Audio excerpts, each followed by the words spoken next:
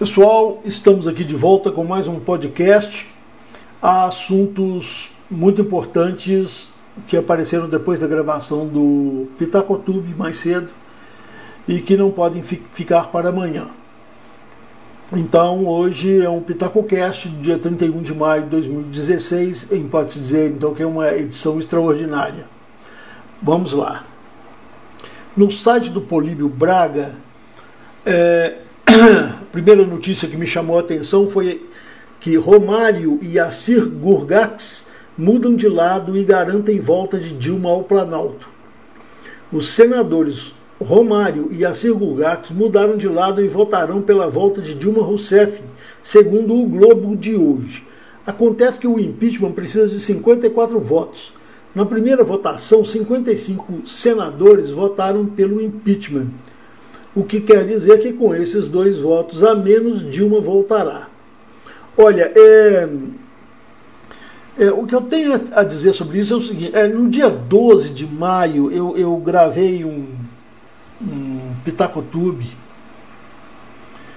falando, foi justamente no dia da queda da Dilma, o dia que o Senado voltou pela admissão do processo e o dia então que a Dilma foi afastada. E eu fui bastante cauteloso e disse que eu ia deixar para soltar os foguetes somente depois da votação definitiva. O meu pessimismo tem razão. Esse pessoal, eles não têm qualquer compromisso com o país. Eles só têm compromissos consigo próprios, com seus projetos pessoais e o país que se dane. Eu não estou querendo dizer que o governo Temer vai ser um bom governo, não. Eu até tenho criticado bastante o governo Temer, mas nada poderá ser tão ruim quanto Dilma. E pior, nada poderá ser tão ruim quanto uma Dilma que voltará do impeachment, desse afastamento. Se isso acontecer, o país está perdido. Acordo de hoje salvará mandato de Eduardo Cunha. É dureza, né, gente? A gente tem que ouvir essas coisas, mas vamos lá. Acordo selado nessa madrugada na Comissão de Ética da Câmara resultará na aprovação de suspensão temporária do mandato do deputado Eduardo Cunha, como também no seu expurgo da presidência da Casa, mas ele não será cassado. Um novo presidente será eleito. Tem 2 coisas que a gente tem que ler nessa notícia. Primeiro é que está realmente provado que o Cunha não é flor que se cheire e que ele fez... Ele tem um rabo longo e sujo, digamos assim. O segundo é que o fato que o levou a esse processo foi um fato muito, muito fraco. Aquele negócio de dizer que ele mentiu na CPI da Câmara, aquilo lá foi ele de fato ele não mentiu. Tecnicamente falando, ele não mentiu. Mas a pessoa pode dizer o seguinte: não, ele tem dinheiro no exterior e falou que não tinha dinheiro no exterior. Não, ele falou que a conta não era dele, que ele não tinha conta lá. E realmente não tem. Mas ele é usufrutuário da conta. Entenda isso como quiser, meu amigo. Se uma pessoa, por exemplo, lá vou citar aqui agora o filho do Michel Temer, lá o Michelzinho. O Michelzinho já tem lá um patrimônio lá de 2 bilhões ou 2 milhões, eu não sei, uma cifra enorme. Já tem lá em nome dele. Imóveis, dinheiros, não sei o que lá mais da coisa. Mas o usufrutuário desses negócios aí são os pais. Ele é menor, ele é incapaz. Então, quer dizer, existem situações em que a pessoa pode ser usufrutuária de um bem e aquele bem não está em nome dele. alegar isso seria bobagem. Eu simplesmente não teria feito o que ele fez. Se eu tivesse, quer dizer, a gente não levanta celeuma, né, desnecessariamente. Mas parece que ele gosta de viver perigosamente. E a mulher dele gosta de desfilar com bolsas Louis Vuitton. Então, chama atenção, né? A gente não deve atrair. Se a gente não gosta de trovões, a gente não põe um para-raio sobre a cabeça. Essa aqui foi ótima. Olha aqui. Presidente do Bradesco é indiciado por crime de corrupção no âmbito das Zelotes. Operação Zelotes, né, da Polícia Federal, do Ministério Público. O presidente do Bradesco, Luiz Trabuco, acaba de ser indiciado por crime de corrupção por parte da Polícia Federal no caso da Operação Zelotes. Após o indiciamento, as ações do Bradesco caíram 4%. Isso foi às 16 horas. Olha, não é só corrupção não, viu, gente? É corrupção, formação de quadrilha, lavagem de dinheiro, tem coisa pra chuchu. O Trabuco vai precisar mais do que um Trabuco, viu? Para se sair dessa. Crise no governo e retorno ameaçador dilmista alarma o mercado de dólar. Esperavam o quê? O dólar bateu há pouco em 3,62, com forte viés de alta. O mercado está assustado com as crises políticas do governo Temer e teme para valer a volta de Dilma Rousseff. É o que eu já estava falando. Esse governo fraco, tíbio, bambo mesmo, do Temer, tinha que dar nisso. Quer dizer, ele precisava de mostrar que veio, não mostrou. Os políticos já estão querendo tirar a sua casquinha. Com esse negócio dele diminuir ministérios, dele enxugar o governo, ele está tirando a influência nesse presente de caso de senadores, quer dizer, senadores que têm indicações no segundo e no terceiro escalão do governo, estão queixosos porque estão perdendo as suas boquinhas, as suas tetinhas, entendeu? Então o Temer tá me saindo um mal político, ele não está sabendo administrar esse negócio. Diz que agora o Aloysio Nunes vai ser o novo líder no Senado e que vai trabalhar forte para a cassação definitiva da Dilma. Ele vai precisar trabalhar muito bem e pode começar a conversar com o Romário e com o Assir Gurgax. Eu não sei o que esse Assir Gurgax não, viu, gente? Mas o Romário, puxa vida, gente, fazer um jogador de futebol senador, vocês estão querendo isso mesmo, né? Um cara que só sabe chutar bola. Aí vocês põem esse camarada no Senado, tá certo, lá é cheio de gente safada, mas não precisa botar búrrola também não, né? Olha lá, o implicante, Bolsa Família, fraudes de até 2,5 bilhões, maravilha.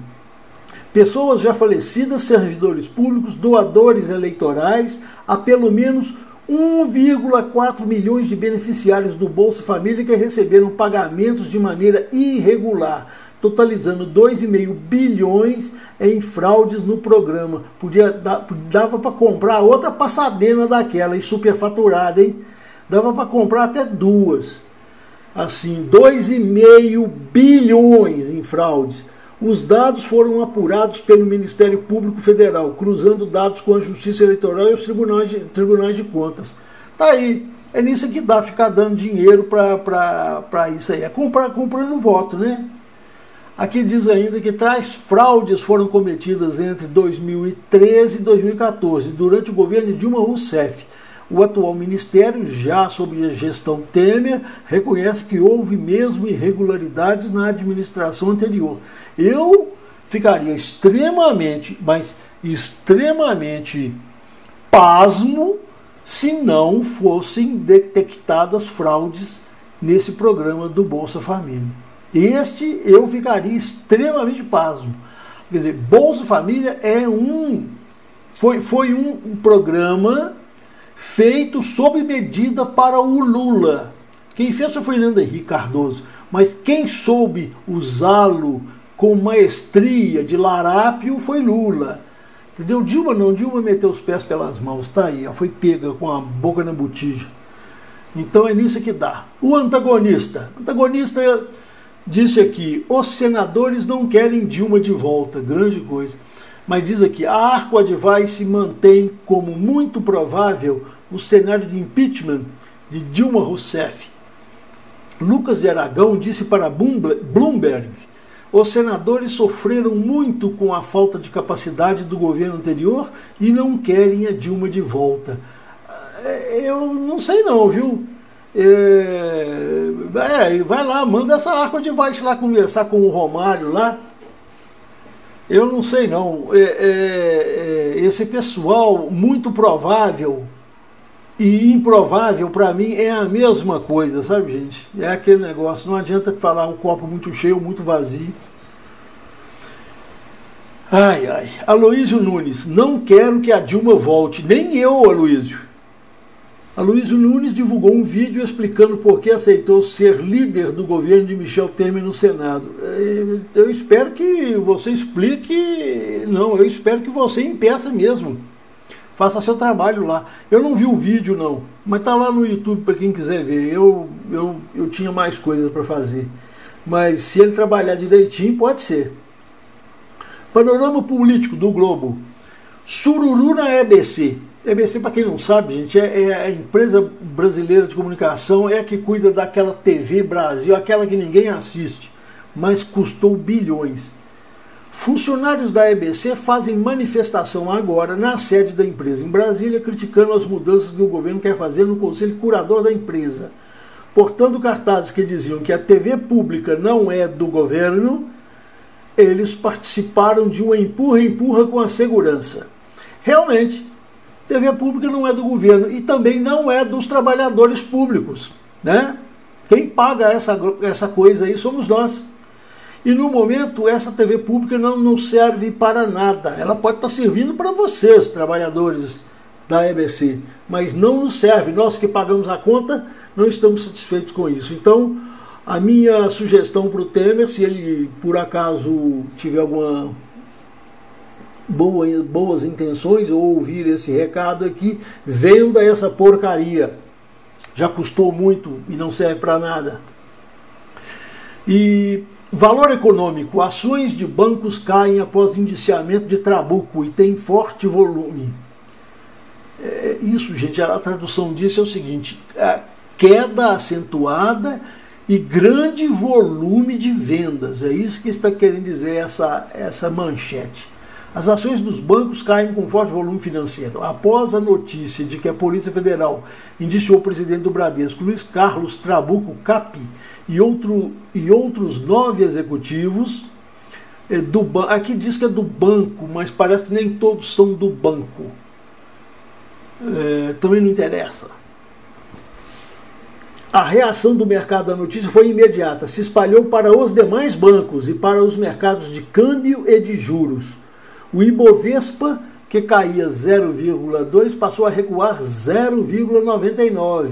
Olha que maravilha, hein? Que grandeza.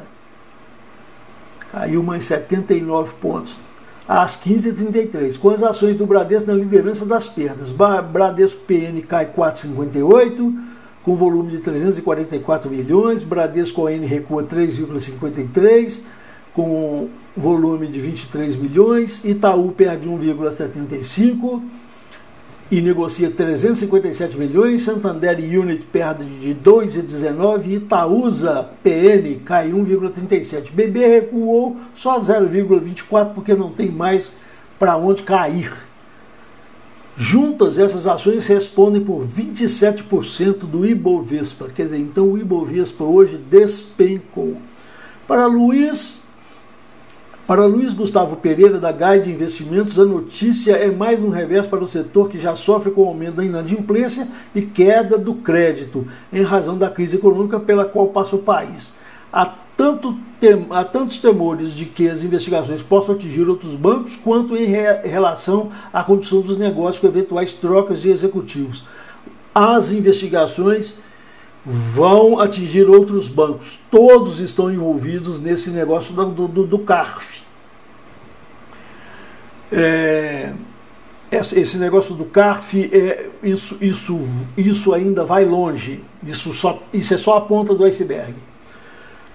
Processos envolvendo o Bradesco no CARF somam 3,8 bilhões. Os processos administrativos do Conselho Administrativo de Recursos Fiscais, o CARF, envolvendo o Bradesco, que estão sob investigação pela Polícia Federal no âmbito da Operação Zelotes, possuem valor de 3,827 bilhões. Além do processo original de 2,7 bilhões, o banco recebeu uma autuação de 1,1 bilhão referente ao mesmo caso. As informações estão no formulário de referência do banco, documento encaminhado à Comissão de Valores Mobiliários, a CVM.